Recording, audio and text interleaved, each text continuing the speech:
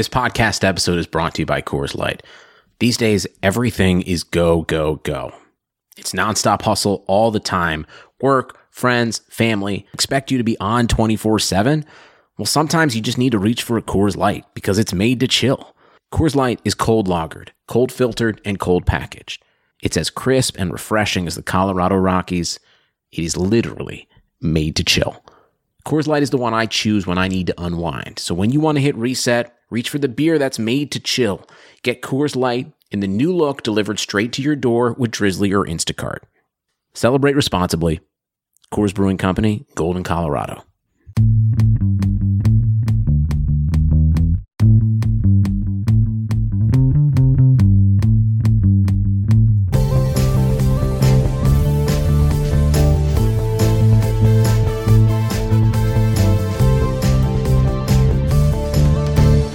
Welcome back to the Short Shifts podcast. I'm your host, Ben Burnett. Joining me, as always, your other host, Louis Ezekiel. Louis, how are you doing tonight? Doing well. Recording here on Mardi Gras. It's been nice to drown some of my concerns over all of these crazy schedule changes in some delicious chocolate punchkis from Sweetwater's Donut Mill down the street. Drove off at 6 a.m. in the deep, deep snow to go pick up my donut order. It felt very Mardi Gras to me. I don't understand what you're talking about even a little bit. Are donuts a Mardi Gras thing? Yeah, it's Fat Tuesday. So at least in Michigan, Fat we have lots Tuesday. of Polish people. Yeah. That's a thing? Well, it's a thing for religious people and also people who love to eat donuts on a random Tuesday in, February. I haven't talked about this on the pod, but I've been playing a lot of the Tim Hortons Goal Challenge, and in doing so, I have the Tim Hortons app, and donuts are more accessible to me than they've ever been before. We're in the middle of an ice storm, so I'm not going to Uber Eats donuts to my apartment, but interesting. Thank you for teaching me about Fat Tuesday. I did not know about this Mardi Gras AKA. Let's get into today's hockey headlines. Of course, the Short Shifts podcast is brought to you by Keeping Karlsson.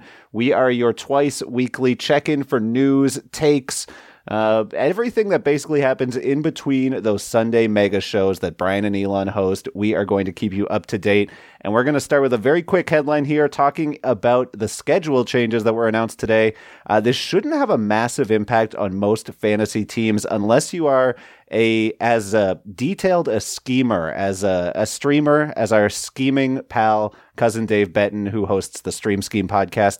Basically, the only change for this week is that the Rangers are going to lose a Sunday game and the Devils are going to play the Capitals in their stead. They've preempted them.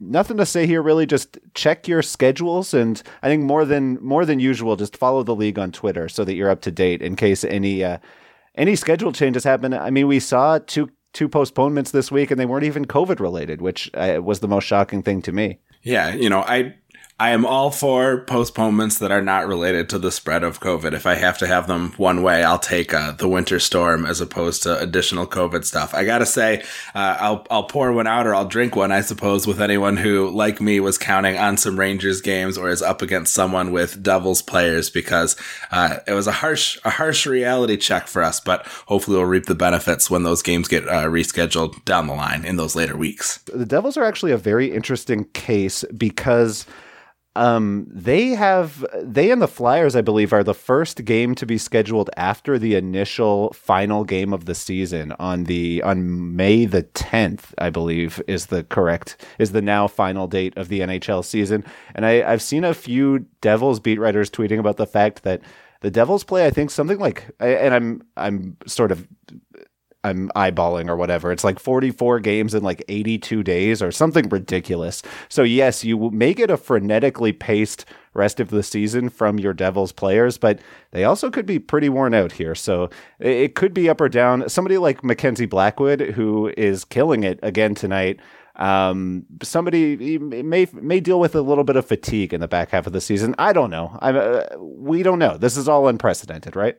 Yeah, I was reading Tuesday morning's Dobber Ramblings, and they were talking about a very condensed schedule coming up here for the Sabres as well, and how that is going to likely result in, some more Carter Hutton games than you might have seen otherwise. And maybe we even see some of those, bubble level players start to get a little more rest potentially, as that pace picks up. And, you want to try to avoid injury. You want to try to avoid exhaustion. So maybe shuffling through the taxi squad a little bit in some of those games could make for some very interesting matchups on the ice. Let's get into the injuries and outjuries section of the show. We'll start in Toronto, where Joe Thornton returned to the Maple Leafs without missing a step. Right back on that top line, top power play with Austin Matthews and Mitch Marner.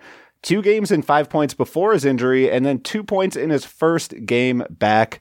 Lewis, Joe Thornton must add in all formats here. Yeah, right back to the usual goal-scoring Joe Thornton we always expected we would have, right? That's what he's known for. No, I mean, hey, great to see him hit the score sheet with a goal. Obviously, that's not something for you to expect.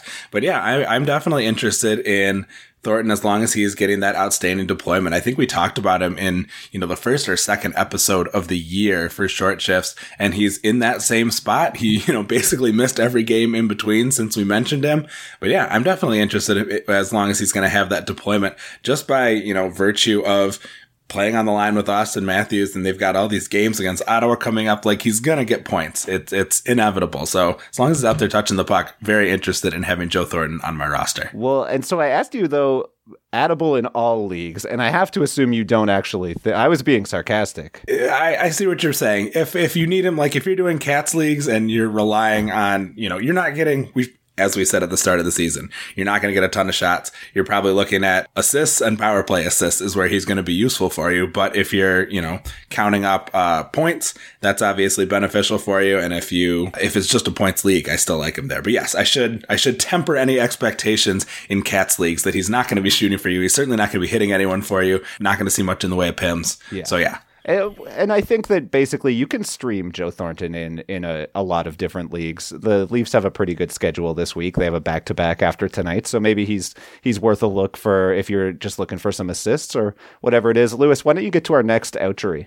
Yeah, excited to have Matt Dumba making his return as the Minnesota Wild also make their return to the ice after quite the long layoff. Dumba is not maybe hitting as many points as we hope to see, 4 points in 9 games. He is shooting near a career high, and he's been giving us a little more of the peripherals. So 2 hits a game, a block a game, and certainly, going to get his power play time with some of the injuries that the Wild have along the blue line. This is a guy that just a couple seasons ago we were saying he could score 20 goals as a defender. I don't think he's lost all of that. Obviously, last year was a big disappointment. But yeah, if someone got tired of holding on to him or wasn't able to stash him, with a variety of other injuries, see if he's hanging out on your waiver wire. Matt Dumba may be an interesting pick. Of course, he has not played his game yet tonight, so we can't update him on what he managed to do. But we'll try and tweet it out in the morning when we are telling you all about our show. Well, and so that one year where Matt Dumba really popped, he had 12 goals in 32 games before, I believe it was a knee injury that knocked him out for the rest of the regular season. On pace for 31 goals as a defenseman, which would be pretty much unheard of in today's NHL. I don't see the 20-goal upside anymore. I mean, that year he was shooting 13%, and this year he's shooting 12%, but before that, he's never eclipsed 10 before. So, I mean, I see him more as, on a good year, he's going to get above 10 goals. But on a regular year, he might just be one of those, like 10 to 12 goals is what I would expect. And if you're getting a little bit more puck luck, maybe you'll get some extra goals there. If I can clarify, I'm talking about the Matt Dumba discourse here, right? Not so much like the actual expectations, but there was a lot of this chatter, like if there was going to be a defender who was going to be able to put together a type of season like that, it would be someone like Dumba who was shooting, with the sort of percentage that he was putting together. Yeah, and I for me, I think that ceiling is not really there anymore, but I do think that he can be, a 15 goal, 25, I'll say like 30 assist guy. Like I could see Matt Dumba hitting 50 points, 55 points, but not much higher than that for me. I do have a take about the Minnesota Wild in general that I hope you'll indulge me here. I'm a little bit nervous about the Wild as they return, and in particular, I'm nervous about Cam Talbot. Now, I say this having watched the first 2 periods of Mackenzie Blackwood's return in New Jersey, and he looks fantastic. But there's just something about COVID. It's not hitting everyone the same way. I'm just nervous that Cam Talbot behind a team that has, and again, Mackenzie Blackwood is the argument against me, the data point against me. But I just have a bad feeling about Cam Talbot. We had a chance to choose, before the year started, we had a chance in a draft to pick between Ullmark and Talbot. And I was really happy to have gone with Talbot in the preseason.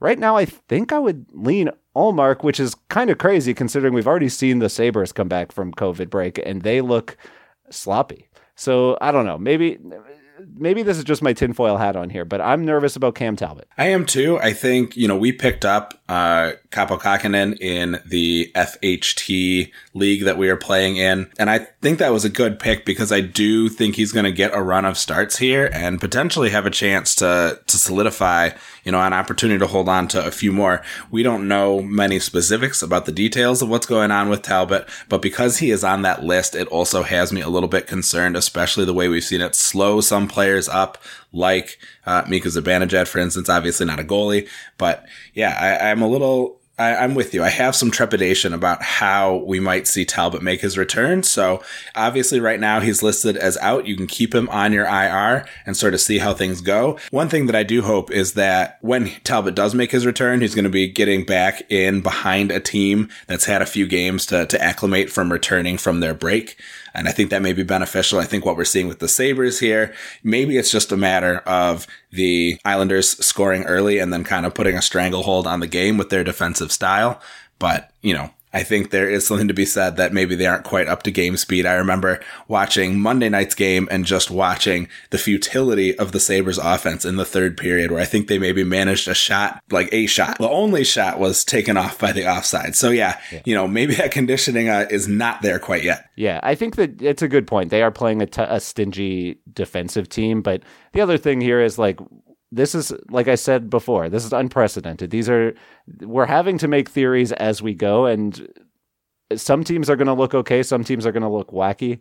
Right now, we don't know what Minnesota will look like, but it's not great to have Cam Talbot still on the COVID list, I guess, is how I feel.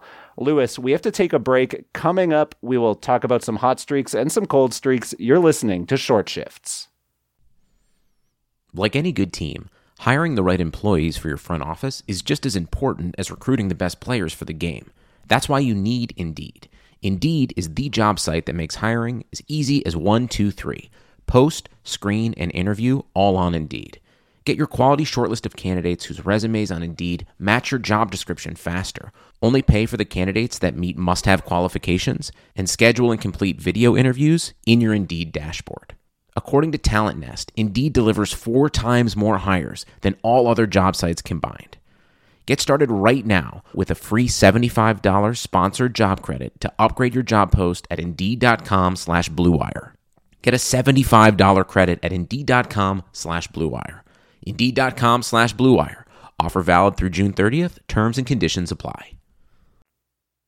Welcome back to Short Shifts. Lewis, we're going to get into some hot streaks and some cold streaks. Why don't you start us off? Yeah, we got to go to Monday's Toronto and Ottawa game, the first time in franchise history that Ottawa came back from a 4-goal deficit to win the game. And the hero of the day was Evgeny Dadonov, who people are quite excited about. We were having a conversation with Shane in our Twitter and, talking about Dadonov kind of being a disappointment. And all he's done is just go off with 5 goals and 0 assists in 5 games.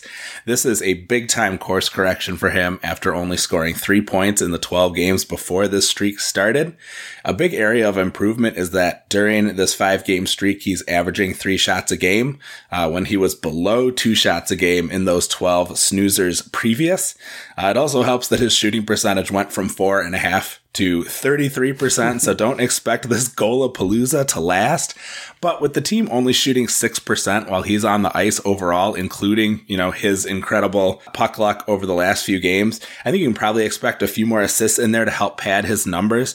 There's nothing out of the ordinary about his individual points percentage, so he's getting in on about as many goals as should be expected. So that's not an area where I'm expecting to see a big change. But certainly I don't think they're going to keep shooting 6% while he's on the ice. We can expect that to tick up a little bit. He should be able to add a few more assists than he's been getting in this hot run. Yeah, I didn't lose faith in Dodonov, not because I kept up the faith in him as a player, but right when everyone was starting to drop him was right when he got on line 1, power play 1. And that is not the time to be dropping your snoozers, not when they get the boost in deployment. Since then, he's been dropped down to that second line, which in Ottawa, the second and third line are kind of interchangeable. He's playing with Nick Paul or maybe even Artem Anisimov now, but basically nobody that you're excited to see your fantasy player play with. But he's scoring right now, and that's all that really matters. And I think that we forget sometimes in this, like, everybody's got such a short memory that we forget that he showed up on a new team, no training camp whatsoever. It's going to take some of these players a little bit to get adjusted to their team, and I think that explains quite a bit with Dodonov. But you're right, the most exciting part of what's going on with him is the fact that he is shooting quite a bit again. I'm excited to hear about that. Yeah, great observation. If I can just add one more little piece of non-fantasy errata, but in that game, we had Pierre Engvall score his first goal in quite a long time for Toronto. Do you know the last game that he scored a goal in? Yes, it was the game that they blew it against, not Columbus. David Ayers. It was the David Ayers game, yes. We have the same Twitter feed. It makes sense that I that I knew where you were going with this. But absolutely, yes, Pierre Engvall, welcome back to the show. I'm going to move on to our next hot streak, and this one is in Long Island, where Ryan Pulock, who got off to a very cold start to start the year, now has 5 assists in his last 7 games. He maintains top power play, playing next to Noah Dobson, with Barzal, Eberle, and Anders Lee. Ryan Pulock, a guy who I think at this point is basically just course correcting. This is, his full season stats to me are the guy that he is what you should expect moving forward. I don't think he's the hot streak guy, and I don't think he's the cold streak guy. This is just what happens to defensemen. They go on hot runs, they go on cold runs, and then at the end of the year, you're like, all right, they got 40, 45 points. I'm glad I held on, I guess, because they were better than, dropping him for a Justin Schultz, who I think will be less productive on the whole than Ryan Pulock, who at least gets that top power play look.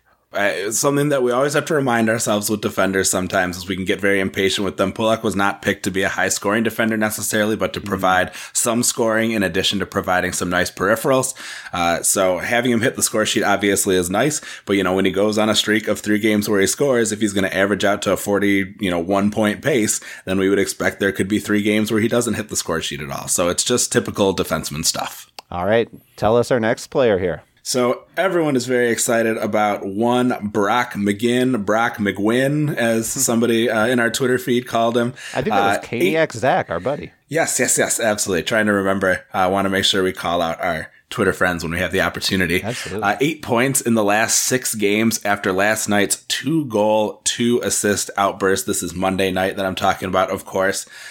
So that does mean that it was a modest 4 points in 5 games, a more modest 4 points in 5 games before the Jackets melted down. Obviously, it's great to have McGinn on that top line in Carolina with Teuvo and Sebastian Aho. A little concerning that he has 3 games under 14 minutes during this streak, although I think last night's 11 minutes are excusable. We talked about this partially being score effects as they ran away with that game eventually in Columbus. And, if you get a nice little vacation after each goal you score, that line was seeing the bench quite a bit as they put 4 goals on and only had 1 against. A little concerning, he's also not getting time on the power play, but his even strength deployment is excellent, and the Canes are near the top of the league, or maybe the top of the league in expected goals for. I don't think it's unreasonable to expect that he could pace for 60 points over 82 games while he's holding this line 1 deployment. Obviously, the Canes are not going to score 7 goals every game, but it's been fun, and it's nice to see Svechnikov meshing so well with that Fogle and Jordan Staal line. Gotta call out Jordan Staal here when I have the chance. Love him. He's really helping me out. But that's really opened up that spot on the top line for McGinn. Could be that he loses that spot if Brendan Moore decides he needs Svech back up on the top line. But the Canes have not lacked for offense lately, so I would expect these combos to stick for a little bit. 60 points, huh? I don't know. That might be the hottest take I've heard from you this year. He's shooting 28%, Lewis. He's got 6 goals on his last 13 shots. You think he could do 60 points? To me, when I see Brock McGinn doing what he's doing, I just think of Michael Furland, a guy who, when he's hot, you want him, and then he's not going to be getting in on every goal that's scored when he's on the ice with Teuvo and Aho. And Michael Furland on that line was on pace for 45 points. That seems about right if Brock McGinn can, maybe 50 if he gets lucky. 60 to me is a bridge too far, my friend. You've offended me. Okay, well, fair enough. Maybe my eyes are getting too wide here as I bask in the offensive glory of the Canes. But I could see him. I think he's going to do better than Furland in terms of pace. And I just think that he's going to have better opportunity. I think we saw Furland cycle from time to time off of that line. And if Fogel, Svechnikov, and Stahl line can stick together, if they can continue to be productive while splitting up Svech off of that top line, I think it's really going to open some doors here potentially for McGinn. But we'll see how it goes. Well, and so I would not say that I expect Svech to be the one who would take that. I would think that they would give maybe Marty Necas a shot up on that top line. Somebody or Jordan Martinook, like Cedric Paquette, like Jesper Fast. Like I think that they, Marty Necas is obviously a different type of player, but I think the one thing that works for McGinn is that they do look to put a bit of a grinder on that line with Teuvo and Aho, somebody who's going to go into the corners and get pucks, kind of like what we see Zach Hyman do in Toronto. So maybe I should be less concerned. I do think it's unlikely that they put Svech back up there just because he's done lots of damage from elsewhere in the lineup, and that seems to be what works best for the Canes. If I gave you an over-under at 55 points, what would you take? I would smash the under. Okay. I'd smash it. I do have a Canes take. Teuvo Teravainen also came back in this game. Everybody's saying the buy low window slammed shut on Teuvo. If I have Teuvo Teravainen still not on the top power play in Carolina, coming off a 4-point game, I would look to see what I could trade him for. Like if I could get a 70-point player, a player who was picked within a few spots of where I picked Teuvo, because people are hype and they think that he's all the way back, despite the fact that he's not playing with Aho on the top power play unit, I would make that swap. Interesting. I'm a little more nervous on Think because I worry that Stahl could lose that spot when he eventually cools off. Obviously, he is red hot, incinerating everything in sight for the moment, but I don't see Stahl's top power play deployment lasting the whole season. I think Teuvo will get his shot up there, and that's what has me thinking that he could still certainly hang in there. That is a fair point. I could see him taking, if not the Stahl spot, the Trocheck spot. So yeah, if Teuvo gets back up on that top unit, it's back to our conversation that we had a few weeks ago, where we're talking about how we're not that concerned because we expect him to get up on the top unit. But I remain nervous about Teuvo just because of the fact that Brind'Amour has not put him back on the top unit just yet. Yeah, I am a little surprised that it hasn't happened already. I am very pleased, obviously, and I think the Stahl owners are as well, but we're all sort of waiting for that other shoe to drop. All right, Lewis, that's all the time we have for tonight. These shows go by so quickly. I swear we could talk for another hour or so, but this is the short shift, not the long shift. The long shift is Sunday night,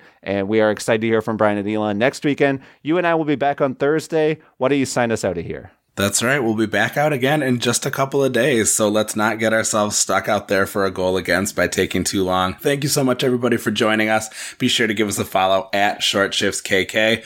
Brian and Elon, of course, are at Keeping Karlsson. You can follow Dave Betton of Stream Scheme at NHL Stream Scheme. Please check out all of the great sites that we use to research our episodes: Yahoo, Frozen Tools, Roto World, Natural Stat Trick, and Cupful.com. Our intro and outro music was created by Pat Roach. And until we see you next time, play smart and keep your shifts short.